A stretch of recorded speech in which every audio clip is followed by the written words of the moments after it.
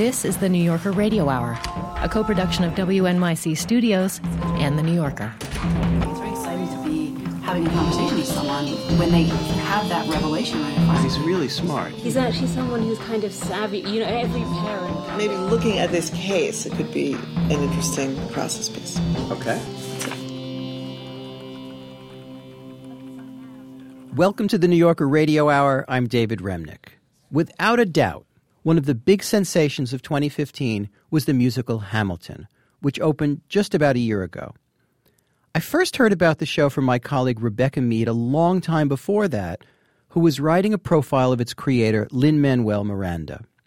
You can sum up Hamilton by saying it's a hip-hop musical based on the life of Alexander Hamilton, in which all the founding fathers and mothers are played by actors of color rapping. But that might sound gimmicky, and this show is anything but.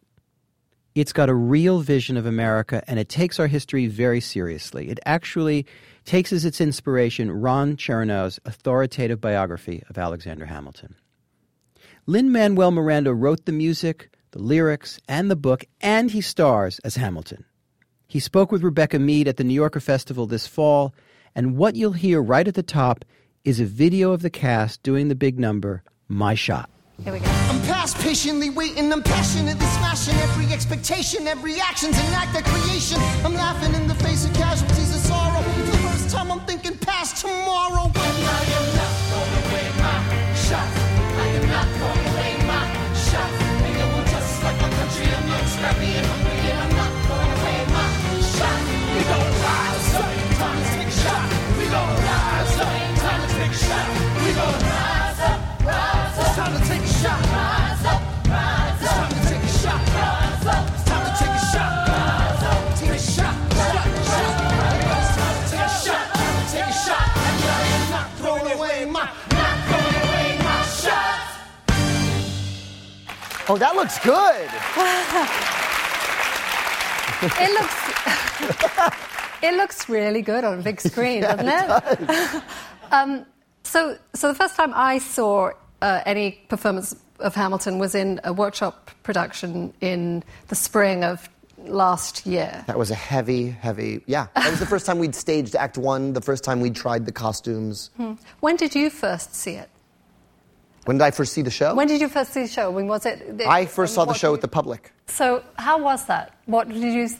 I burst into tears at the end of the opening number. There are things you can't possibly see from on stage, and I always preface my notes to the creative team when we were working on the show. I said, these are notes from the lobster inside the boiling pot.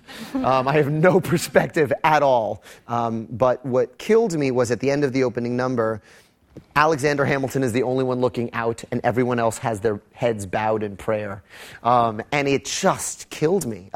It's telling you that they're all going to be narrating this story. They're going to be shifting their roles as storytellers over the course of the night. And they know the ending, and Hamilton doesn't know yet. So it's just moving on a very profound level. And then, kept on crying from there. When you're in it, do you have moments that are particular high points for you in performance? Does it change? Do you always... It changes. It changes every night. And now that we're settled into a long run, the audience is just as much a part of it for me. We have a front row of people who have won tickets for $10. So their energy is amazing. And I can see faces 14 rows back. So I keep track of what you're feeling. I keep track of, the lady in the third row who's asleep but woke up in time for Dear Theodosia. And you know what? I'll take a sleeping audience member over a texting audience member any day of the week. I don't know your life. I've fallen asleep at great shows. This was the first time I sat down all day. But I'll keep track of her. I'll keep track of the two kids over here who I can tell got the cast album because they're starting to sing along. And that's starting to be a part of the process. But I'm keeping tabs on all of it. In terms of what's fun to perform, I was my parents worked a lot. I was a very self-entertained childhood. I think most artists grow up in in a world of sort of benign neglect. You have to be left to your own devices enough to make it up. And when we were rehearsing Take a Break, which is a song in Act 2 where Eliza and Angelica are trying to get Alexander to go upstate and stay at the Schuyler mansion and take a break from all his political troubles. Tommy says to me in rehearsal, he said, I can just picture 7-year-old friendless Lynn being like, sorry, ladies, I can't make out with you. I work for the president, and I got to go have an affair with this hot lady over here. There's lots of moments like that where it's like I'm holding a sword and shooting a gun, and it's 7-year-old Lynn wish fulfillment on a very real scale. And then there's the parts where I just kind of get to glory in the performances of my teammates. I mean, my rap battles with Daveed Diggs are the most fun I have on stage because they're written and I win them. But also, he brings something new every time, even if it's physical or tiny, or he makes a comment. If I make a comment on something and someone makes a reaction in the audience, he looks at them and kind of goes, oh, I saw that. I'm always on my toes. So the joy of these collaborators and this murderer's row of actors keeps it fresh pretty much every night. One of the things that is so striking about the show is, of course, the way that you've cast almost all of the principals, save King George III, are actors of colour. Yeah. And and it has this tremendous theatrical effect of saying, without explicitly saying, this story is ours too. Yeah. When did you decide that was something you were going to do? Was that a decision you made early on before you'd even started casting in your head? Or was it something you just started casting, oh, there's Chris is this and Daveed is this, and then you realised what you were doing? I would love to tell you there was a bold political pronouncement. We're going to change. There wasn't. Honestly, it has its roots in the fact that I did conceive of this as a concept album first. So even in my first read-through of Ron's book, I was casting in terms of voices. I wasn't picturing the people on Money when I was reading the book the first time through, because reading it as Hamilton's story made me see it as a hip-hop story. And so when I read the name Hercules Mulligan, I just thought, well, Busta Rhymes plays Hercules Mulligan. That's the best rapper name I ever heard that isn't actually a rapper name. Hercules Mulligan. And, when I got to the part where the corrupt governor of New York is named George Clinton, and I thought, oh, there's going to be a P-Funk rap battle, and on the cast album it'll say, introducing George Clinton as himself. These were all bold, but these were all ideas in my head as I was reading the book for the first time. So it was never a question. It was who are the best people to sing these songs, which are hip hop and R&B songs. And Chris Jackson was really George Washington since In the Heights. I don't know of an actor, maybe James Earl Jones, who has more moral authority on stage.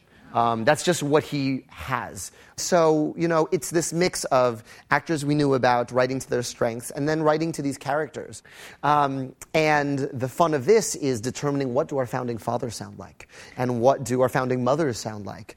In writing Angelica Schuyler, I decided she's actually the smartest character in the show. So she has the most complicated and intricate raps, but she also sings these arias because her brain just literally works faster than everybody else's. She meets Hamilton, who is this whirlwind and dynamo, and she reads him. She reads him in a second. She goes, I know what this guy's after. I can't give it to him. I love him. My sister can be with him, and just reads the whole thing and then slows down the action to explain her thought process to us. And when Renee Elise Goldsberry walked in the room, it was the first actress that's actually the speed at which she speaks. It was the first person where she didn't deliver the music like, look how hard I'm working. She delivered it as if this is just the speed at which I speak, and I trust you to catch up. And it's really thrilling to watch. As I'm sure everybody here knows, Billboard magazine called it the best rap album of 2015. Yeah. Pretty crazy. And I just like to say thank you for proving that the best rap album of the year can you can have a whole rap album and not have the word bitch in it. So thank you very much for that.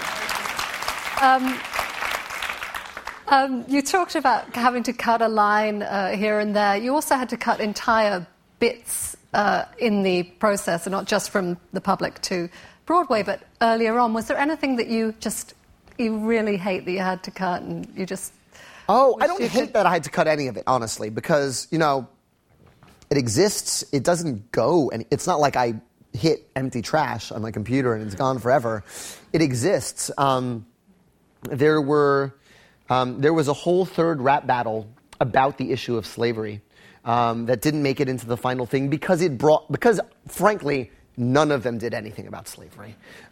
Even Hamilton, who was an abolitionist and got the importation of slaves banned in New York through the Manumission Society, he didn't put it above his financial plan.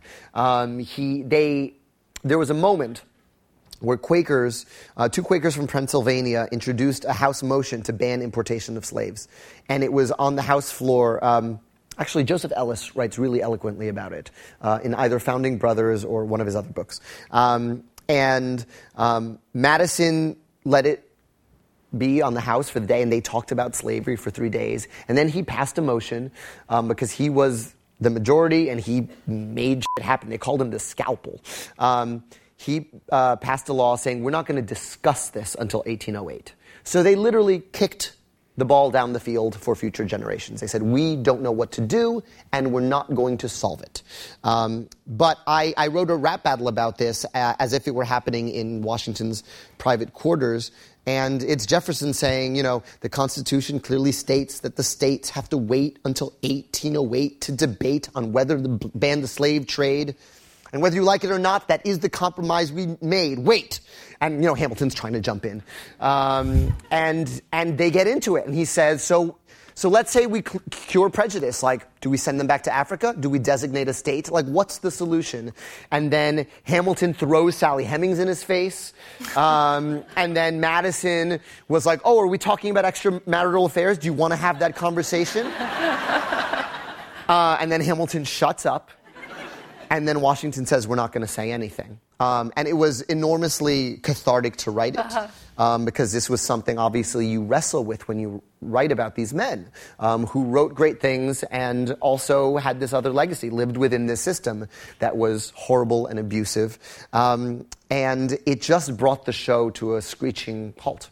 It just, and this is a show that really thrives on momentum because it's sung through. So we're going to put that out. We're making another mixtape, and I'm going to put out the demo so that you can hear it. But it didn't work within the context of the show. So that one hurt because it was really cathartic to write. People miss the Whiskey Rebellion. The Whiskey Rebellion existed at the public within Washington's farewell song. And it's fun to see Washington and Hamilton go from rebels to putting down a rebellion. And it was them going, you are outgunned, outmanned, and Hamilton in the back going, pay your f***ing taxes! It was a nice little moment. But it ultimately sort of muddied up the really audacious act, which is Washington stepping down after 2 terms and creating the precedent of a 2-term presidency. And we really wanted to focus on that. I know when you were rehearsing, I was watching you and Chris rehearsing that scene of Washington's farewell address when you break into the words of Washington. And I remember you saying, God, I just feel really patriotic after reading this. I mean, has working on this show made you feel differently about America, made you feel differently connected to your country? Yes. My country too, by the way. Yes. I'm an immigrant. We get job. The job. Yeah, you do. Applause for writer Rebecca Mead. Isn't it nice? Isn't it so much better than sitting alone? What good is sitting alone in your room? Yes. Honestly, I think the secret sauce in the score of Hamilton is my enthusiasm in learning all of this for the first time. I knew the basic facts, but I did not know about the inner lives of these characters. I did not know about their home lives. I had to learn all that stuff to write it. And the fact that you could take the rap battles of our show, put them in the mouths of different talking heads and put them on MSNBC tomorrow and they would be just as relevant gives me hope. it's heartening to me to know that this was never a perfect union. It's always been striving for a more perfect union. And the beefs between Hamilton and Jefferson are the beefs we're always going to have. We're always going to push for too much government power, and then we're going to push back against it. We're always going to go too far in helping another country, and then we're going to go, oh, we got to take care of what's going on at home. Those are the rap battles that we have in our show. How much do we get involved in the affairs of other states? How much does our government power does our government have over our lives? And how much are they allowed to tax us, and how much are they not? We're always going to be fighting about these things. That gives me comfort. It doesn't, and frankly, the fact, because, people say, this is the worst, go on TV, they get ratings by telling you how apocalyptic the situation is. Yeah. Jefferson called John Adams a hermaphrodite in the election of 1800. John Adams countered by saying, Jefferson died. You should vote for me. Counting on word traveling slow, because it's 1800. Jefferson died. You should vote for me. By the time Jefferson, makes sure that everyone knows he's alive, it'll be too late and they'll have voted for me. That's dirty politics. So, don't tell me that it's worse than it's ever been, because it was always bad. But here we are in another election cycle, and the show is relevant on an entirely other level, and even from the public to Broadway, there's a little change here there that amplifies the message about immigration, and there's now the point where Hamilton's foes tell him to go on back home to where he came from. Right. What do you think about this rhetoric that's going on about immigration in this current? It's so old. Planet? It's so old. This isn't new. The one thing that writing the show has given me is real perspective. Pat Buchanan was singing this song in 1996. He did The Mexicans Are Coming to Kill Us All, that famous chorus. It is an old song, and we've heard it. And there's always going to be a politician there to grab that fervor, whether it's when it's felt in public sentiment, and run with it and make a stab at it. That's about all I can say about it. It's a part of our politics, just like anything else's. Well, that's, I'm afraid, all we have time for, but thank you, Lin-Manuel Miranda. And thank you, everybody, for being here. Thank you. Lin-Manuel Miranda, the creator and star of Hamilton, talking with the New Yorker's Rebecca Mead at the New Yorker Festival. Today we're hearing 3 of the highlights from that festival, including Marc Maron and the comedy team that created one of the funniest and raunchiest comedies on television. We're just 2 gals cleaning in our underwear for an hour. What gals? We? Us gals. I'm not doing that, dude. What? Why are you shushing me? Ilana Glazer and Abbi Jacobson of Broad City. This is the New Yorker Radio Hour. Stick around.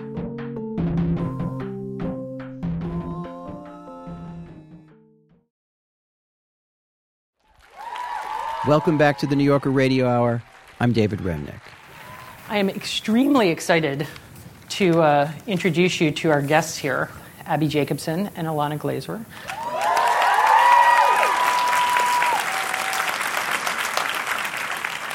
The 2 fabulous Jewesses who created Broad City on Comedy Central. I have to say, as a television critic, I watch a lot of web series, and most of them are not good at all. But this was an extremely unusual example. It was smart from the beginning. That's television critic Emily Nussbaum, and she's a fan of Broad City. Abbi Jacobson and Ilana Glazer, 2 struggling improv comedians, created Broad City as a web series. And now it's going into its 3rd season on TV, with supposedly Hillary Clinton as a guest star. Jacobson and Glazer play characters much like themselves, named Abbi and Ilana, and they're kind of a latter-day Laverne and Shirley. They've got lousy jobs, they screw around, they get stoned all the time, and they love one another more than any of the various men that come through their lives. It's a brazen, but above all, joyful take on being young and heedless. So, without further ado, 4 and 3 and 2 and 1, Abbi and Ilana. Yay! We are so excited to be here. Oh! I didn't know you were So doing chic, that Emily. whole thing. I know. Wow. That was lovely. Thank you so much. I want to start with a little rudimentary backstory just about the show. I know you guys are from Philadelphia and Long Island. You came to New York. You met at UCB. Why did you decide to make a break and make a web series? And at that point, did you have any kind of master plan for what you were doing in your head, or were you winging it? I think in the beginning, for the first season of the web series, I don't think we had a bigger picture. It was just about... We were still in that mode of like being so in love with like finding your voice. Like, did you have a general concept of who the characters were? I mean, the characters are named Abbi and Ilana, so there's... Yeah. I mean, it's us, but it's like we didn't like see these like poles that we have now. It wasn't... it was more fluid. We were really just finding it. You're obviously, you've been working with Amy Poehler, and she helped you bring the show in. And I read that she said that your job was to be the policeman of your brand. And obviously that's good advice. I was actually wondering what's the worst advice that you had on the show as you were trying to bring it in? So FX, I'm so happy things turned out the way they were. When they were giving us notes, they were great notes, but they ended up passing because they felt that the show was too girly. So even like the pass, why they passed was terrible advice, but also great advice, because I think the show, I hope that we don't ever go away from female topics. Mm-hmm. And that was almost like, no, I think you're wrong. Did they specifically say that? Did they say it's too girly for our brand? Or someone said that. Or like that point was conveyed, I guess. Yeah, that was conveyed to us as like kind of why it didn't fit. And you know what? I'm like, great. That's fine. It's okay for a network to skew male. So I want to ask about the origins of some of the stuff on the show, just as though we're on a DVD commentary track, just because I'm curious about the background. Love it. Deals, I know, was based on a job that you guys had. Yeah. Our last job before selling the script. Underwater massage? Yes, that sounds intense. Great job, killing it. Who's got more deals? Who else has a deal for me? Oh, Nicole, what's your deal? I'm kind of obsessed with these DIY vajazzling seminars, and I feel like they'd be a really great fit for us. That is what I'm talking about. Do you guys smell that? Come on, sniff the air. Oh, what's that odor? I think it's the scent of a deal. Who's got more deals for me? Ooh, in the back, Ilana, dope sweatshirt. What is your deal? I've been kind of obsessed with getting paid, and I was wondering if that's happening today so we could all be paid. Checks, unfortunately, delayed till Friday. Bummer. FML, right? Speaking of FML, went on a third date with that girl from Match.com to keep you guys updated. Third time, went for the kiss. Third time, rejected, but I'll try it. I'll get it. Let's get back to our desks. Deals don't make themselves. So Lucia Agnello, who's a writer and our main director on the show, wrote the copy for Deals, basically, also known as Lifebooker. And she got us It's a big jobs. New York company. It's huge now. Lovely. And they were Check great. We worked there and worked on the web series simultaneously. Have you gotten response from them to the portrayal on the show? They love it. I saw Dana in the street, one of the founders, and she was like, "It's hysterical." It was so funny. There's a web episode called Work, and that is like where we sat. We sat next to each other doing sales. Ilana called salons and like waxing places in LA, and I called New York. And then we would like G-chat and be writing Broad City. We were so lucky that the young people who were running the company were proud of us having a passion. So they were really understanding. It was crazy. So we did this little festival at 92 My Tribeca where we showed a couple web episodes. And I don't know why they put our picture in the New York Times. And we freaked the fuck out. They were so supportive. There was only like 10 people working when we worked there. And we came in and we had both and bought the paper. That's so great. So it was great. Absorbed. It was have you seen it? Have you seen it? Have you seen it? It's like, stop. No sales today. No deals. We're in the paper. Oh, man. Oh, God. But they were like, this is so cool. They were so they were generous. really supportive. Have your conceptions of Abbi and Ilana changed over the course of the show? I feel like we more consciously separate from our characters. We think of them as a past version of ourselves. But it's bizarre, the awareness. Because I was asking sort of how they had changed over the course of the show, but part of what you're talking about is that you've become different than they are. Because they are us. I mean, it's like futile to try to distinguish it, but... Well, how do you differ from them? It's kind of me at 22, I feel like, even though she's 26 and I'm 27. Now I'm 31. But I like being in my 30s. It actually helps me feel like different from the character. But it's a constant thing of trying to figure out, who was I and who am I now, and how would that character make a decision in that situation versus how I would. I think the characters are much wilder than we are. Are the characters going to grow up over the course of the show, or do the characters stay static for you? Because they're different models of comedy. I think this season was the hardest for us to write because it does that. It changes. Because we had to make that decision, and we decided for them to slowly grow. Slowly, but... So I want to go to another clip, dentist clip. You're doing an awesome job already. You just keep clutching Bingo Bronson. That Mommy Lonnie got you. Me. I'm Mommy Lonnie. And that's it. Whole thing's going to be painless. You're not even going to know. You're going to be out. You just chill. So riddle me this. Doc, the mayonnaise clinic claims that facial paralysis can be a thing. What? Care to comment? Release my head, woman. I got this. Abby's going to be fine. Look at these black blue hands. If I mess up this white girl's teeth, the black dentistry game is over. Forever. I'm going to get these teeth. For my people. Wow. I don't do anything for my people. Count backwards. Bye,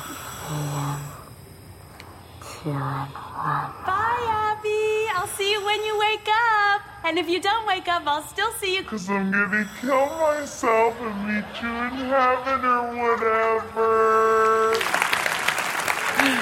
Sometimes I just feel like running the whole episode.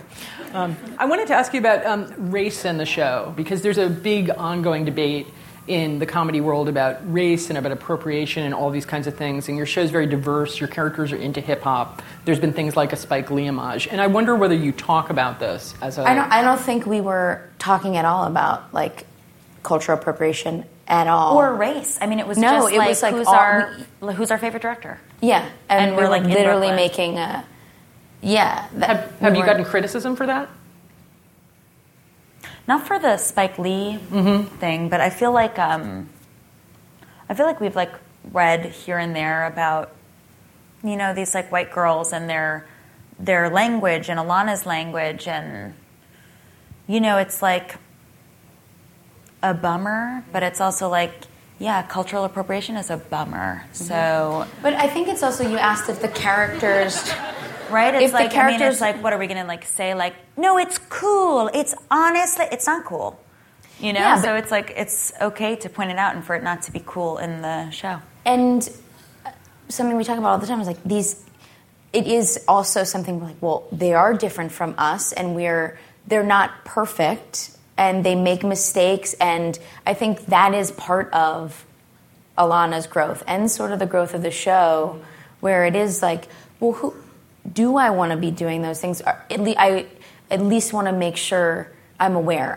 Speaking as a character, they're growing in not just in jobs, in actual emotional beliefs and things. And the more the show is developed and the more distinct we become from the characters, I guess the more we're writing them as a tool.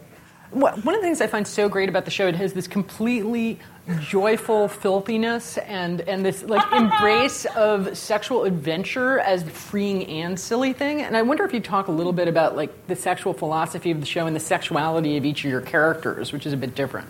I don't know. People are whew, you guys are filthy. And it's I don't know. It doesn't feel that filthy to us. It's it certainly doesn't feel serious.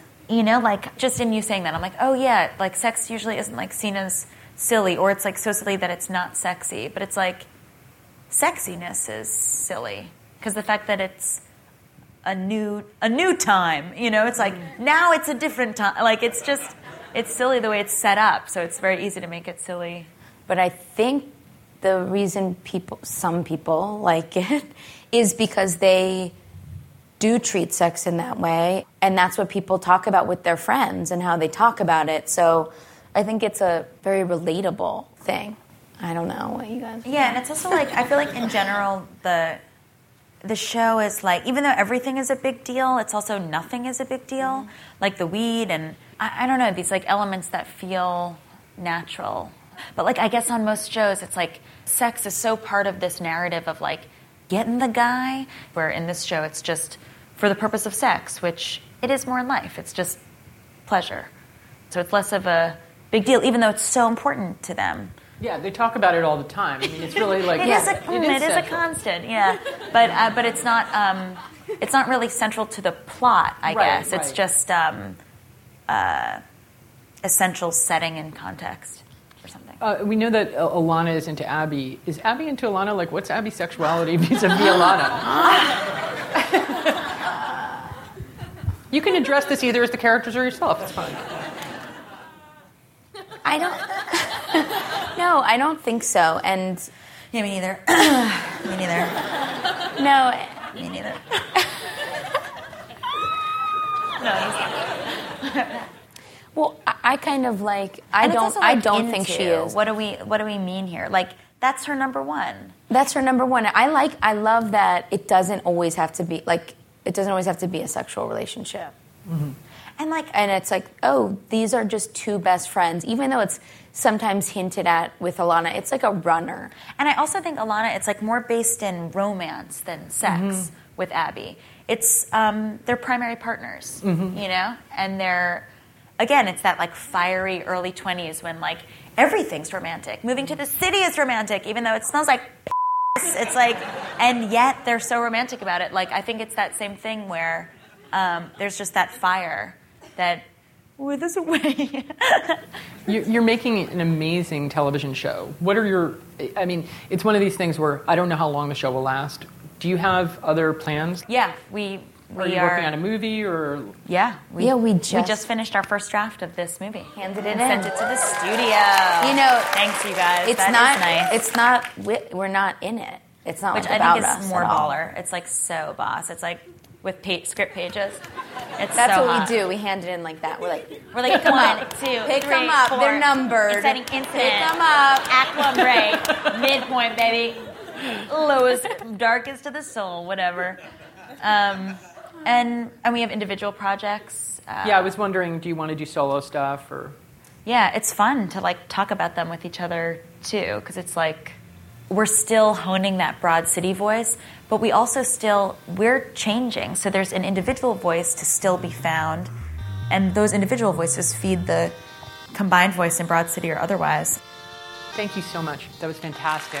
And thank you to the wonderful audience. Thank you guys for coming. Abbi Jacobson and Ilana Glazer talking with the New Yorker's Emily Nussbaum. They spoke at the recent New Yorker Festival. I'm David Remnick. Still to come, the New Yorker's Kelefa Sanneh speaks with Marc Maron. Stick around.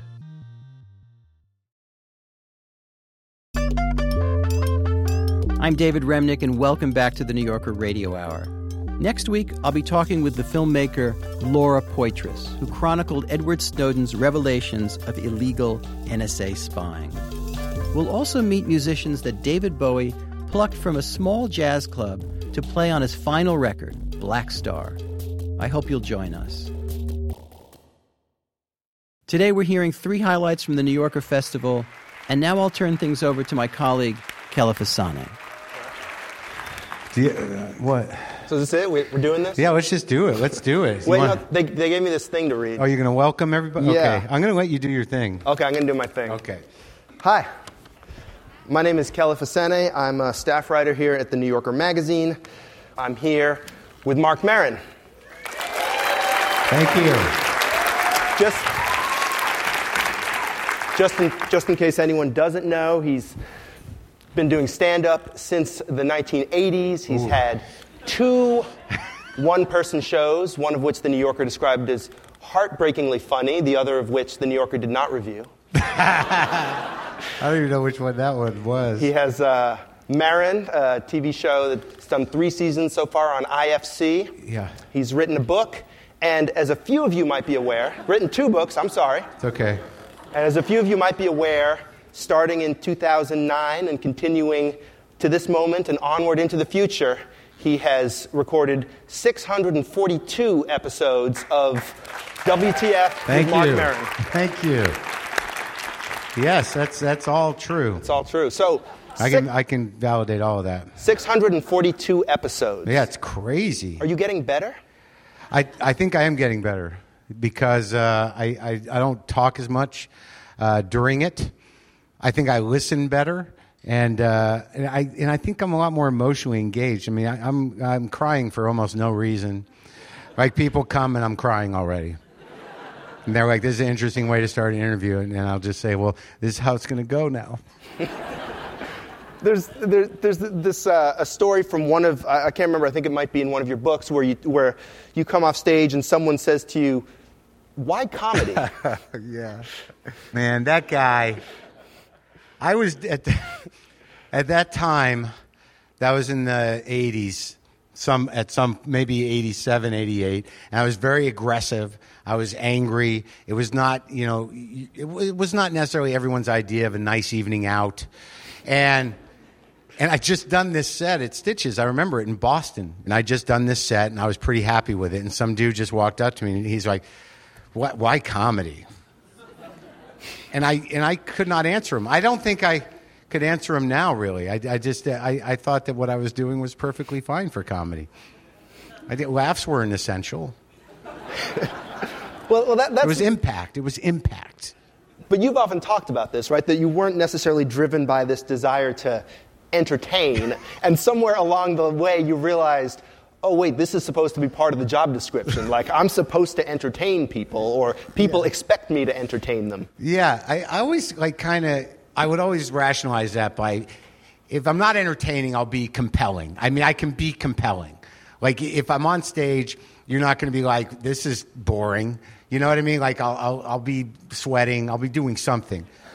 But I don't think I got into it to be an entertainer. I got into it to be a comic. Like, a stand-up comic to me, in my mind, it wasn't an entertainer's position. It was some sort of strange, noble, truth-telling place. I didn't think of it as an entertainer. I thought they were important people that did important thinking. Did you think but was making people laugh? I mean, how does that figure in? I knew that was part of it. I'm not a moron. I mean, like... I wasn't like, I'm going to reinvent stand-up comedy so it's not funny. That wasn't my agenda.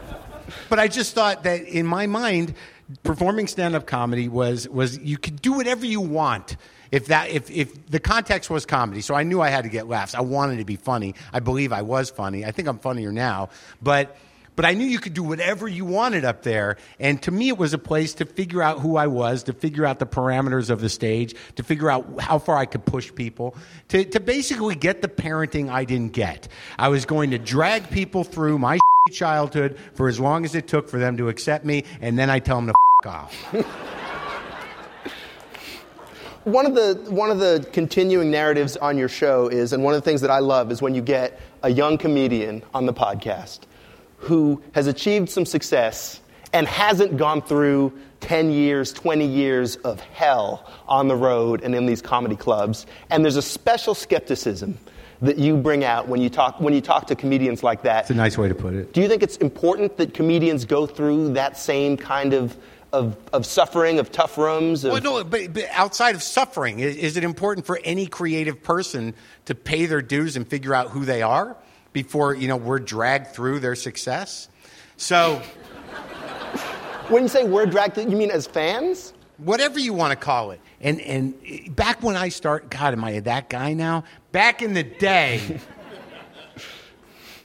You can only do comedy at a comedy club, so you have to wait around and you have to wait for their dumb open mic. Now anyone who's been on stage for 7 minutes is like, I'm doing comedy. No, you're not. You're not. You're some guy that went on stage for 5. Do I take it as an insult to what I do as a comic? Fuck yes, I do.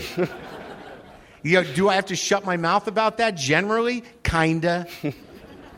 I'm happy if people are, taking improv classes so they can, be around people better. I'm happy if experiment all you want, but it's like, I'm a guy that committed to it. So if somebody's sitting before me and they don't treat it with the respect that a lifer has for it, then fuck them on some level. They can try to talk me out of it, and a lot of guys turn out to be, geniuses, and they're great, and I love them.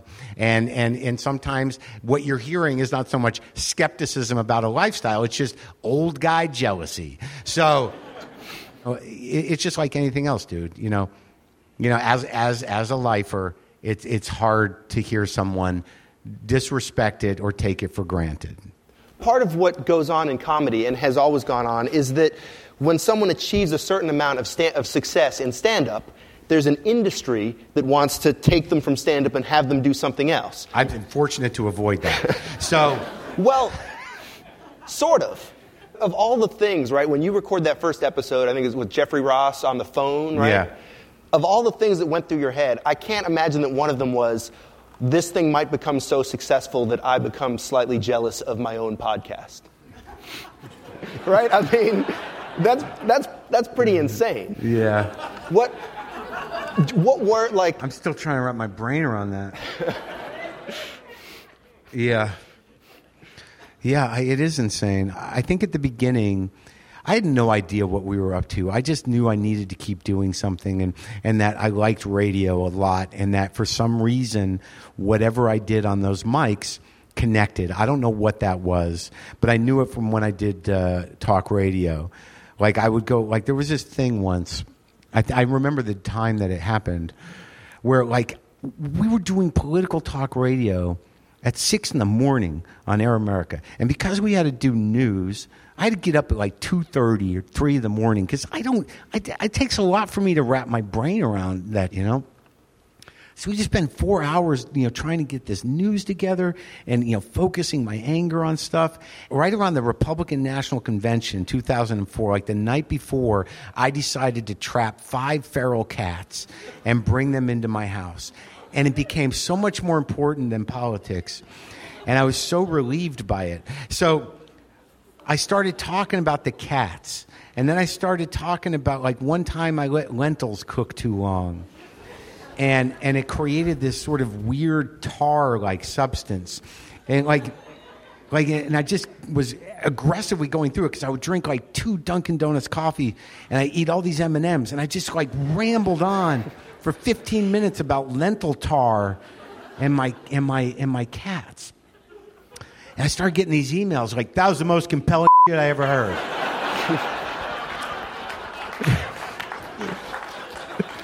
I don't know what you were talking about, but man, I was in.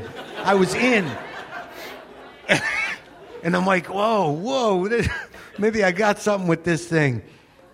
So that was what was going on with that. Like, I didn't know what that show was, but I loved the medium. I liked audio, and it's a gift, to be good at something that you didn't expect. And even if with all my speech impediments, my dumb stuttering, there's something that still comes through. I don't know why, but I loved it, and I didn't know what the show would be then. I certainly didn't know at that time. I was desperate. But the format didn't change that much, right? I mean, it kind of, from the start, was you talking a little bit into the microphone and then having a conversation with a person. Had people around, because when you do morning radio and you got a crew, there's nothing better than that. There's nothing more exciting than doing live morning radio with a bunch of people in the room. Like, it's easy to condescend, and I've done it myself. But a good morning crew, that's a big job. You got to hold an audience who don't want to be awake. And they're probably going someplace that they don't want to go to, and their life is not what they planned. And you're sitting there going, how's everybody doing out there? Here we go. It's a hell of a job. But I needed people around. I needed people to laugh. I needed to be able to look at somebody. The day I learned how to talk on a microphone alone was one of the best days of my life. You know who's the best at that? Rush Limbaugh. Now, I don't like to admit that. But, as a radio guy, you listen to that guy pause, and I don't like listening to him, I don't like it as much as any liberal who listens to Rush Limbaugh. You kind of like it because it makes you go, no! So, I think 25% of his listeners are liberals going, So that's a pretty compelling personality. But the day that I learned how to do that, just talking freely to nobody, alone, in my garage, and it was comfortable, I was like, this is it. I freed myself, and I became a broadcaster in my mind. And then it just became the conversations, because I needed to talk. And when did you realize that people were coming to your stand-up because they liked WTF? Well, that took a while. We could see the numbers. Mm-hmm. You can see how many people download your thing. And I was aware that, that if I talked to somebody who was a big celebrity, that, we'd bring people to it. I'm not going to pretend like, who knew that Robin Williams would, so there was, there were definitely people that I struggled to get. It was not easy to book necessarily because no one knew what a podcast was. And a lot of people were like, I guess Maron's kind of hit the bottom. I always liked the guy. I'm going to go, I'll help him out. I don't think Louis C.K. had any idea that anyone was going to listen to that thing at all. Which is part of what made that so intense. Should we play a little clip from you having a conversation with Louis C.K.? It always hurts me a little, but yeah. I could have used you. I got divorced. I got a show canceled. I had some tough times. I could have used a friend. But you didn't. During those times that were making you jealous, I was struggling. I was having a hard time. But doing the Louis show was really hard. Trying to keep my family together was hard. But the thing is that in the way our friendship always operated, it was not that I was kept up to date in the day-to-day things. It wasn't a day-to-day call that we had. But it seemed that most of the time, the thing that made our friendship so deep and so strong was that when we did talk, we made each other feel better. No, it's true. But you shut me out. You shut me out because you were having a hard time. Okay. I apologize again. Well, I apologize to you because I did it to you probably out of resentment. Ignored your emails because you ignored my phone calls back when there was no email. Can we get back on track or what? Yeah, I think we can. I think that's the first time I noticed he said that. That you ignored my phone calls back before there was no email? Is that what he said? When was that? The worst part about hearing that is but. I just can't handle that. But no, let me just try and smooth this over. This can't be this bad. Well, but that's when, in theory, right, this is like two comics talking about comedy. In practice, this is nothing like that at all, right? This is the kind of conversation we never get to hear in any context.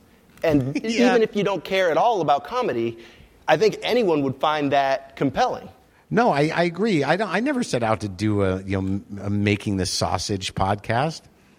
That's just a way to get somewhere else. I have a great deal, comics, all they do is sit around and think all day. That's their job. There's very few things they can't speak to. Well, most of them are pretty intelligent people. Some of them are incredibly sensitive. Most of them, they're they're philosophers, they're poets, they're people that live life in a way. They're not great, obviously, emotionally and with relationships all the time.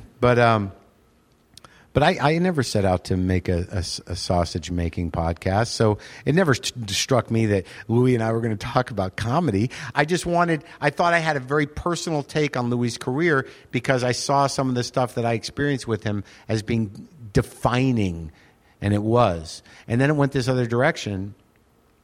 And we're good now. It was a good conversation. We're very close now. He texts me a lot, and we were talking a lot for a while, and now he's busy, I guess. I'm busy too, but I get texts. He'll be like, "How you doing, pal?" Be a pretty good buddy. You? I'm good. That's good. Love you, man. Love you too, buddy. We do that. But I could text him right now, and he'd probably respond to me. Let's put that to the test. Go ahead.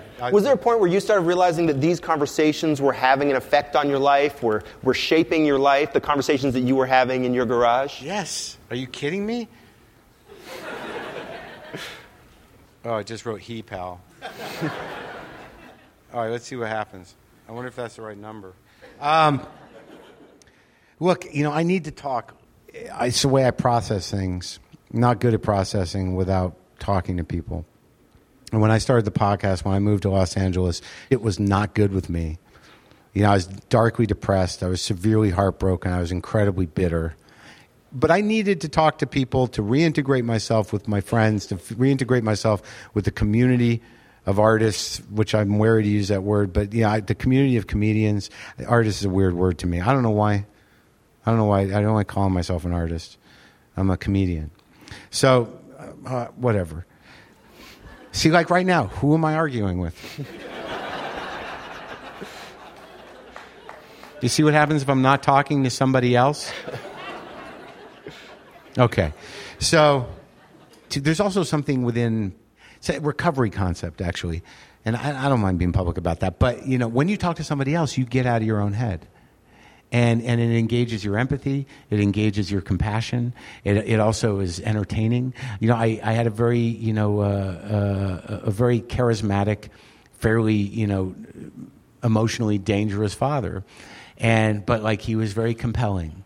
And I spent my life, seeking out, charismatic people to sort of just use as a battery. You know what I mean? I like to be entertained. I like when people are engaging. I like to be engaged.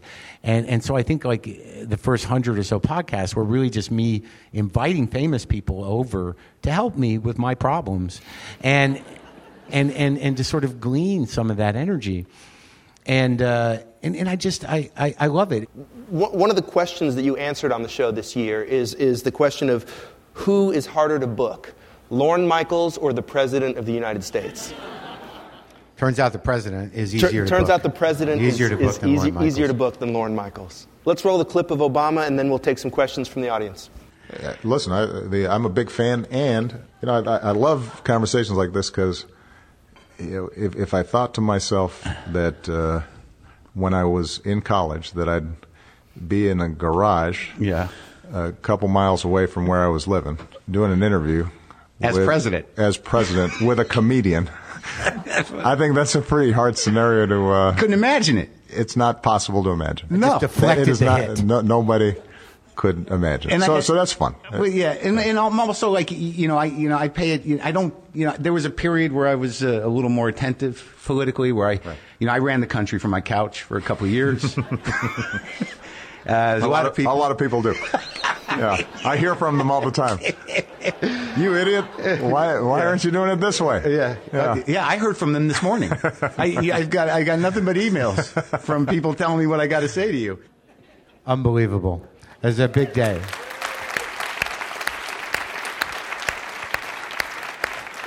It's a true honor that was. I can't even quite wrap my brain around it because people. A few people who interviewed me around that, they said, "So are you going to be interviewing, candidates?" I'm like, "No. I interviewed the president. Why would I interview those people? When they're president, I'll interview them. President asked me to talk to him." What an amazing day. So if you've got a question, line up at the microphone and... This guy's ready. He's ready. Hi, Mark. My name is Roy. How are you? Roy. Good, man. What's up? A little more about President Obama. Yeah. You didn't have a president, a guy in a suit. You had Obama. Yeah. And love or like or not like his politics, he's a bright guy. He's the first black president in our country. When he left and the Secret Service left and they were all gone and it was just you in the studio, what was going through your head? It was me and Brendan, and I cried. Okay. I know it. Comedian and podcast impresario Marc Maron talking with the New Yorker's Kelefa Sanneh. At NewYorkerRadio.org, you can find that interview with Lorne Michaels, the legendary head of Saturday Night Live, episode 653 of Maron's podcast, WTF. 653. This is episode 15 of the New Yorker Radio Hour, and I hope you've enjoyed it. If you listen to the show by podcast, please take a moment to rate it on iTunes or wherever you subscribe. And you can drop us a line at newyorkerradio.org anytime. Next week, we'll meet the band who played with David Bowie on his final album, Black Star. And I'll talk with Laura Poitras, who made the film Citizen 4 about Edward Snowden. I'm David Remnick. Have a great week. The New Yorker Radio Hour is a co-production of WNYC Studios and The New Yorker. Our theme music was composed and performed by Merrill Garbus of Tune Yards. The New Yorker Radio Hour is supported in part by the Chirina Endowment Fund.